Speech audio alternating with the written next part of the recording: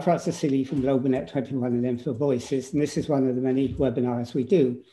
And this one is going to look at climate change. And on the subject, it may sound pretty boring, but it's very critical, and that's trade agreements. Lots of people don't get into the detail of trade agreements, but it's the detail that counts. The devil's in the detail. And we're going to look at how trade agreements can impact on a climate change agenda, which I think is, you know, an important thing for us to discuss. And we've got Ruth Bergen with us today, and Ruth is from Trade Justice, and she spends a lot of her time looking at these trade deals and looking at the impact on climate change. So Ruth, thank you for joining us. And maybe I could start by asking you if you could tell us a little bit, just a little bit about your background and your interest in trade justice. Sure. So I've worked for the trade justice movement for the past 11 years. So I've worked on all kinds of different trade agreements from back when we were members of the EU, looking at economic partnership agreements, which are the trade agreements with developing countries, through TTIP, so the Transatlantic Trade and Investment Partnership, which was an EU-US deal that we managed to defeat.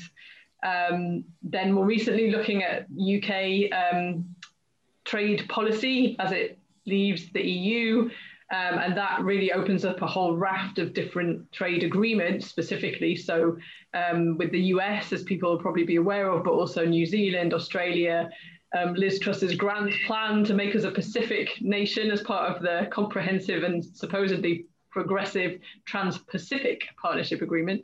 But we also look thematically. So we look at the impact of trade agreements and trade policy for climate change, which is what we're talking about today. But we also cover issues like the impacts for gender equality, for health. So lots of people have been aware of the debates around whether or not the NHS was going to be included in trade agreements.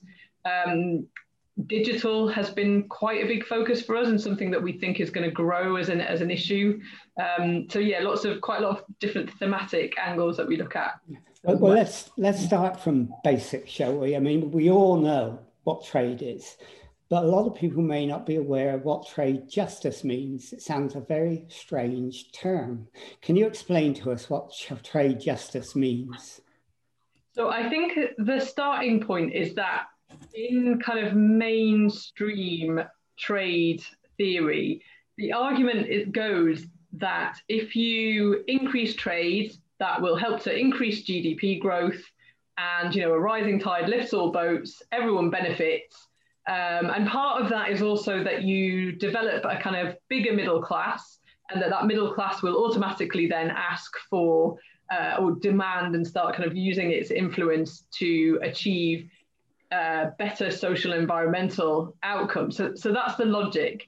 And our perspective is that actually, 25 years on from the formation of the WTO, heading into a climate crisis, actually that logic just doesn't work. And that ideas or kind of policies and instruments to make sure trade works to the benefit of everybody and to the benefit of the climate and the environment need to be hardwired into that policy. Otherwise, what you get and what we see are trade agreements and trade flows that actually act against kind of social interests like equality, like labor rights, and environmental goals like improving kind of biodiversity and tackling climate change. So that's, in summary, kind of where we come from. I mean, you talk about hardwired. I believe that you think that any idea, any trade agreement or negotiation has to be assessed against assessed to how it contributes to climate and environmental goals. That's not easy to do, is it? I mean, how do you get people who actually want to trade to increase their wealth to be able to hardwire that into it?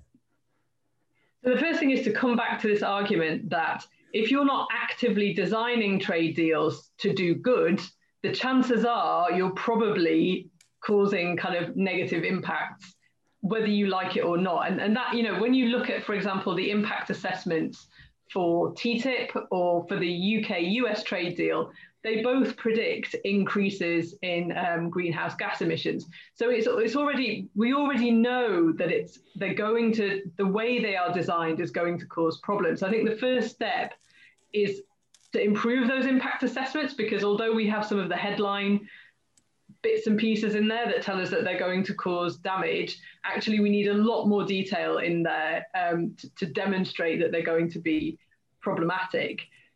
Then, I mean, our approach is then to look at the different provisions of trade agreements and to ask questions about whether they are heading in the right direction to achieve what we want to achieve. So it's seeing trade as a means to an end rather than as an end in itself. And I think that's the argument that we need to have. And it's not one that we will always win with people who just think the trade system ought to be about increasing trade. But I think actually there's growing recognition that it's not good enough to just assume that somewhere down the line, increased trade is going to lead somehow to reduce greenhouse gas emissions, particularly in a context where we know we've got 10 years to tackle climate change. So does that mean that when an agreement's made, you hope that people will abide by what's called the precautionary principle?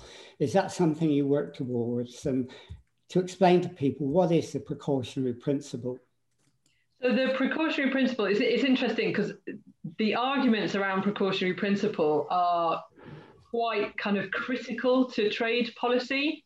So the precautionary principle says that as a government or if you're the EU, you're allowed to take action against something. So for example, say genetically modified crops, if there is concern or fear that they might have a negative impact. You don't have to demonstrate that there will be a negative impact to be able to take action. The US takes quite a different approach, and they tend to go for what they call science-based. So you need to prove that there is a risk, then you need to prove that there's going to be damage in future in order to be able to take action. And we think this is problematic because actually you can have to live through quite a lot of problems, in order to kind of react, whereas the EU sort of is more cautious, and it sort of says, well, we're going to wait and see, we're going to not implement everything unless we're sure that it's safe. And this argument has been kind of going on for quite a long time, and the US has sort of won the argument at the WTO. And so the WTO only accepts use of the precautionary principle in very limited circumstances and for quite a short time period. So for example, the EU has banned hormone-treated beef for some time and was challenged at the WTO by the US, and the US won. So the EU continues to ban hormone-treated beef, but it now kind of pays a regular fine at the WTO in order to do that. So when you're talking about the role of the World Trade Organization, are you talking about what's called the trade facilitation agreements, the deals that are in the pipeline as well? Like you mentioned TTIP before, and we can come to that, the Environmental Goods Agreement. I mean, that puts commercial decisions in the forefront, doesn't it? I mean, can you explain that and tell us how much of a barrier that is to actually getting people to look at climate change goals? So you mentioned the whole set of WTO agreements there. The WTO has a number of founding agreements. The most well-known are probably GATT, the General Agreement on Trade and Tariffs, and GATT, which is its sister agreement on services.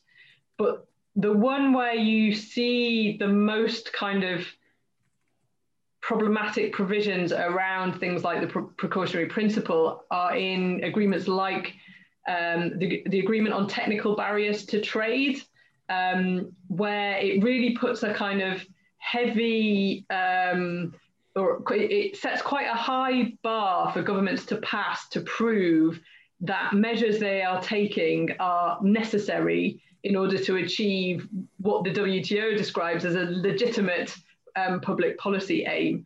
And there are two problems with that. The first is the word necessary, and the second is the word legitimate, because the people who are left to interpret both of those words are trade lawyers, and they see it from the perspective of, does this maximize trade liberalization? And if it doesn't, what are the really kind of sound scientific, not precautionary reasons why the government's doing that? In addition to that, governments are required to go and look around the world at whether there are other less trade distorting ways of doing what they want to do in policy terms. So it's been really quite problematic. And some of the examples of where the WTO has intervened are, for example, the dolphin tuna case, where the US tried to ban a particular, it's called purse seine fishing of tuna that's quite dangerous for dolphins. So they banned it. Mexico challenged it successfully. And for, I think, several decades, this case rumbled on. Now, if you're the US, maybe you can afford to kind of keep defending yourself for several decades against a case. Many countries can't afford to do that. It also meant that the US policy on tuna fishing didn't get implemented properly for that whole time. So you can see the sorts of delays that WTO rules can have in practice on environmental policy. And that's just one example. There are many others.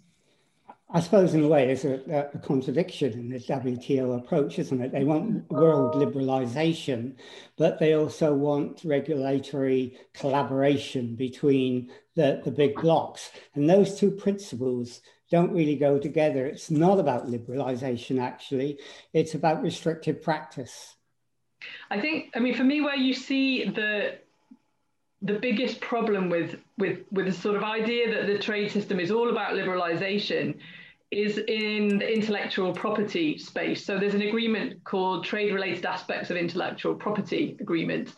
And what that does is not liberalize intellectual property, which you might expect to mean greater sharing of research and ideas, right? So if you're going to increase trade, increase innovation, then probably what you want is maximum sharing of research and data. The WTO and trade agreements do the opposite. So they extend patent terms.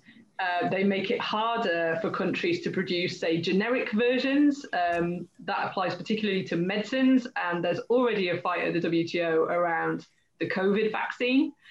But you've seen it, for example, also with things like green technology. You know, if we want solar panels to be distributed around the world quickly, we need as many countries as possible to be looking not just at kind of whether they can produce it more cheaply, but whether they can adapt to their own circumstances, you know, kind of dust, humidity, heat, cold. We need people to be working on all of those different aspects, and the patent extensions can create real barriers to that.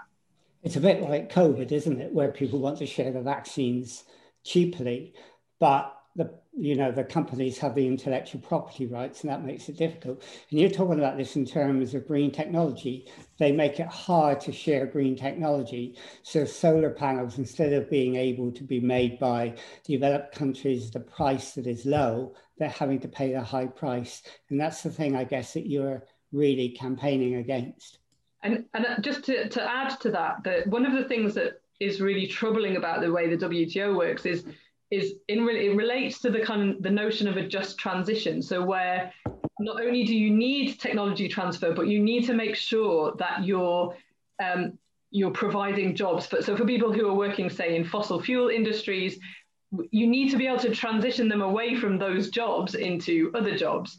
And some countries have tried to do that. So, for example, Canada had a renewable energy feed-in tariff. But in order to be able to benefit from that tariff, companies had to demonstrate that a proportion of a project was going to directly benefit the local community. So it's 50 to 60% of inputs had to come from the local area, which is obviously quite a good way of demonstrating benefits to local areas. Now, this fell foul of it's called a local content ban in WTO agreements. And it says that you must not require that an investment shows local benefits. So the WTO doesn't like that. And what I think is really troubling is that it's obvious that countries around the world actually, in order to transition to green technology, to green energy, need to show politically that it's going to benefit local populations. I mean, it's just common sense, really, right? And time and again, they're getting tripped up by WTO provisions. So, India has taken the US to WTO tribunal, the US retaliated against India, the EU has gone after China, and so on and so on. So, the WTO really gets into the nuts and bolts of how you deliver so many projects that are going to be really important for tackling climate change. It sounds in a way like you're trying to get back to the medieval idea of the just price, not a price that is organised or developed by commercial competition. It's not such a medieval idea because John Maynard Keynes believed in it as well. But I think you're trying to create a new sort of economics, aren't you? One which looks at a price that people can afford. You're looking at exchange value based on need and not on want, and that's really an important change, isn't it? I think, we're really focused on trade policy and trade deals, and I think our main message is just that they need to be set against our other aims, and ideally they actually need to be at the service of those aims. So if we need to tackle climate change in 10 years' time, we need to design our trade policy so that it fits with that. And too often those things are discussed in silos, so you don't see that alignment between trade policy and climate and environmental goals. And the other problem that we have at the moment is that trade policy is very much enforceable and very much binding, whereas climate agreements are neither of those things. So if the UK breaks the terms of an agreement with the US in trade, there will be real consequences. The US will impose higher tariffs, or it will stop UK companies from being able to bid for procurement contracts, say. Those are real impacts. If the UK breaks its voluntary, nationally defined contribution for its climate commitments, there is no way for other countries to hold it to account for that. And that's a huge problem. So I think it's about achieving balance in terms of our international commitments. From what you said, I understand that when a trade agreement is reached, it's a sort of enshrined principle that, no other agreement must in any way counteract that negatively. And that includes the 2015 Paris Agreement, doesn't it? If that were to negate the trade agreement's commercial interest, then it's considered null and void. So I think it's not quite as direct a link as that. And it's worth saying that there tends to be reference to the climate agreement and to environmental agreements in a lot of trade deals. What's also worth mentioning, on the other hand, though, is that the references to the climate deal are not binding. So, for example, there's nothing that says if you break the terms of if you break what you've agreed to in the Paris deal, that renders part of this trade agreement null and void. And what the trade agreement will always say is that countries have the freedom to do what they want in policy terms on climate and the environment, provided that it's not more trade distorting than necessary. And then we go back to who decides what is trade distorting and necessary. So that's where you kind of end up with problems in the trade deal. Now, and I mean, there are provisions around the right to regulate. Again, so provisions around the right to regulate are included in trade deals, but not under the enforceability provisions that other aspects of the trade deal are included in. So it sounds from what you were saying that often these decisions are made in secret and silos, and it means that, things like fossil fuel extraction, shipping and consumption, agreements can be made about that and you don't know what they are. So, what accountability is there? That's the big problem. How do we ensure that there is accountability, or is that just gone by the board? So this is a big fight that we've been having in the UK since the EU referendum vote, because obviously the UK gets its trade policy fully back, and has had it back as of this year effectively. And so one of the big things that we have been calling for is a proper process for scrutiny. Ideally, we would also like kind of proper public engagement in the development of trade policy and trade deals. But at a very basic level, we wanted Parliament to have oversight of what was going into trade deals. So that meant at the beginning of the process, helping to shape the mandate. So the bit that sets out what the government is going to seek to do with the agreement, to be able to see negotiating texts as they're being developed during the negotiations, and then to have a vote on the final deal. And the government has time and again pushed back on this. I think last week we lost yet another vote in the Commons, not by very much. We even got a few Conservative rebels, but MPs are unwilling to vote to give themselves the right to properly scrutinise trade deals. And it's really, I mean, this is a very basic thing that we're asking for, and that the government is not willing to concede, and that MPs from the Conservative benches are not voting for. So, you know, I should say there are a set of Conservative MPs who have been very supportive, but for the most part, they're voting against an amendment in the trade bill, which would give them some say over trade agreements. And what will happen instead is that the government will set the mandate, do the negotiations, agree the deal without any requirement for any transparency, although they've committed to releasing some bits of information, but in practice, they often just don't tell you the bits that you really need to know to understand what's going on. At the end of that process, they will use the Constitutional Reform and Government Act. They will lay a several thousand-page document before Parliament. MPs will have a total of 21 sitting days to look at that document. They then have to find a day, an opposition day, of which there are only 20 in any parliament. So they'll have to find an opposition day and allocate that to scrutinise the deal and then push it to a vote. This is really not straightforward because this is 21 days to cover everything that the opposition party might want to raise in Parliament independently. And even if Parliament were to vote against it, and of course the stakes are really high at this point because what you have is an agreed deal with a partner.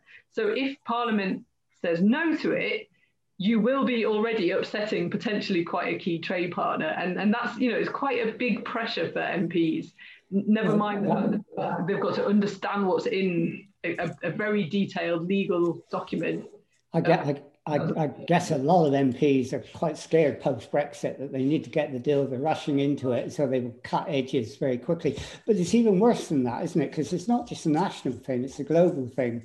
And there are such things as corporate courts out there, ISDSs, and those are courts which meet in secret and deal with conflicts between corporations and governments. And corporations can then sue countries, nations for loss of profits. For small countries, that can be devastating. So you're not fighting just the national parliament, you're looking at international legal agreements as well, which mitigate against any agreement on climate change you might want. Yeah, I mean, I have worked on investor to state dispute settlement for about 6 years now, and I am yet to find a good justification for them. They're really an aberration. They're really just an unbelievable aspect of the whole kind of trade and investment world. And at a very fundamental level, they ask taxpayers, ordinary people, to insure the business risk of international investors. No other actor has that kind of coverage. Domestic companies are not covered by the system. Individuals do not have this kind of insurance for their activities overseas. The amounts of awards go way beyond anything that a domestic court would give, and international investors are much more successful using this secretive system than they are in domestic courts. And the single biggest subject of dispute is environmental and climate measures. So we currently have cases, for example, Westmoreland are suing Canada for phase out of coal-fired power stations. Uniper have threatened the same against the Netherlands. RWE just declared that they are indeed going to sue the Netherlands for that. UK Rockhopper are suing Italy for banning the exploitation of gas and oil off their coastline.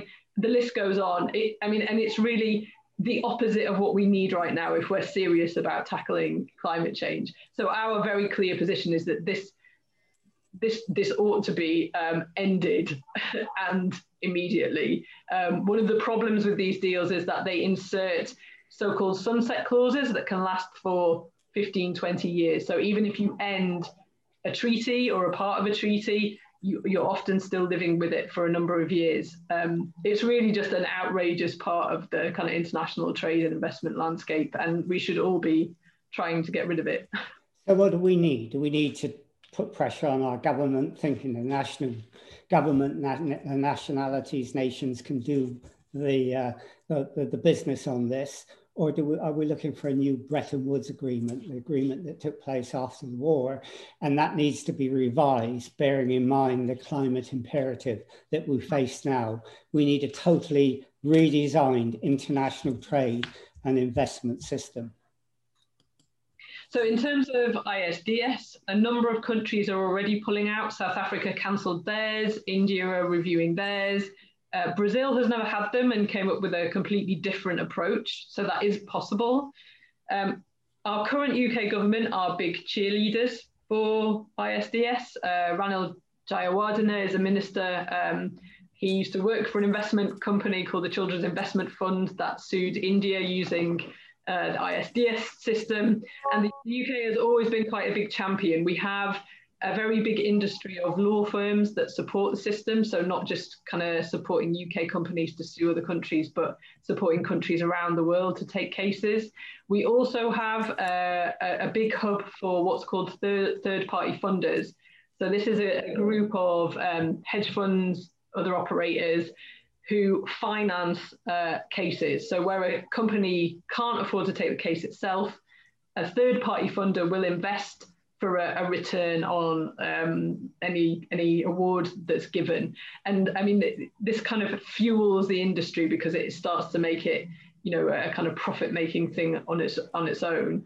So the UK has a lot at stake in terms of the industry. We're also quite a big user. I think we've come up about fourth or fifth usually in terms of number of cases originating from any country. So we're fairly big users of it. So I don't have much faith that this government, through kind of careful reason, is going to get rid of this system. However, I think we do need a big campaign to try and get rid of it. And I know that, so the Trade Justice Movement is not a campaigning organisation in ourselves. We're a network of 60 different organisations, but some of our members are campaigning on it. So Global Justice Now, for example, are quite active on it. But lots of organisations have kind of strong positions against it. And to come to your point about an alternative approach, certainly our position is that we need something different. The current trade system just isn't working in terms of helping us to get where we need to be, particularly on the climate and environment. I should say that we don't have a kind of ready-made version of that, but the closest we've come to it are two different things we worked on. The first was the trade relationship that we thought we could have with the EU. So clearly leaving the EU, we didn't think it was a tenable position for us to be saying, let's walk away without a trade deal. That was going to be damaging to the UK economy. So we tried to come up with what we thought were the kind of foundation stones for an alternative approach to trade. And you can find that on our website. We were also involved in something called the Alternative Trade Mandate, which is now quite a few years old, but was an EU-wide project where civil society organisations got together and again tried to kind of shape what they thought a good model trade system might look like. So you mentioned your own organisation, Trade Justice, and you consist of a network of a lot of voluntary organisations, which brings me to sort of the penultimate question, and that is the role of civil society. How important is it that civil society, community groups, voluntary groups, NGOs put pressure on as much as they can to actually get the national government to act in a way you would call responsibly in this, and to also work with global civil society to change and help redesign the trading system? I think it's really important. The way that trade deals are designed these days means that they impact on almost every aspect of everyday life. So we've talked about, or briefly touched on, their impact on health. Many aspects of UK health provision are covered by trade agreements, whatever the government says about it. It can impact on our ability to deal with climate change. The way we organise our digital space and digital rights. All kinds of things. Lots of people will have seen the coverage around food standards. The food that we have in schools and hospitals is impacted by this. So I think whatever your kind of burning issue is, the chances are it's impacted on by trade agreements, and it will shape the way that we are able to respond for decades to come. So I think it's really important that people understand it. So something that we would be really interested in getting involved in, and we haven't managed to get it off the ground really, is we think a sort of national conversation about trade needs to happen.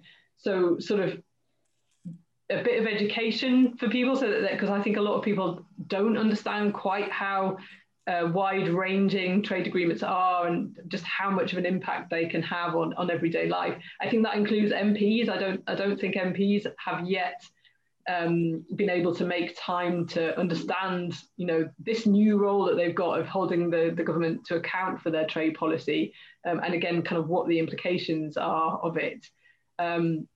So yeah, really important. I mean, whether you're interested in fracking, where your food comes from, how your health systems are developed, who provides your water, what kinds of environmental policy you might like. All of these things are impacted on by trade agreements. Okay, so if anybody wants to know more about what you do about trade justice, get in touch with you, where would they go? So we're not very well. We have a staff consisting of 2 people. We will be growing, but we don't, as an organisation, kind of deal directly with sort of individual inquiries. So in terms of like actual individual inquiries, organisations like Global Justice Now, Friends of the Earth, WWF, trade unions like Unison, Unite, and the GMB. Greenie UK, they all have kind of active campaigns or advocacy projects ongoing, and they're probably your best bet in terms of having a bit more capacity to respond directly to people. We have lots of information on our website, tjm.org.uk. We have a Twitter account at Trade Justice Mob. You can check all of that out and kind of see what we're up to. Okay, well, we'll try and put some of those sites up, and we've already done an interview with, for example, Nick Dearden from Global Justice Now, and that was really good, and we can promote that again. Anyhow, I mean, thank you for doing that, because as I started by saying, international trade or trading relationships do not sound exciting, but when you look at it, they should be, because they can affect everything that we do and all the things that matter to us most. So I think it's really, good that you've done this with us today, and I hope we can do what you hope we can do, and that is get other people to talk about it and to engage in a conversation about the impact of trade agreements on our health and on our living and on our environment as well. So, it's great you've done this. So thank you for doing this with us today, Ruth. And we'll end this interview now.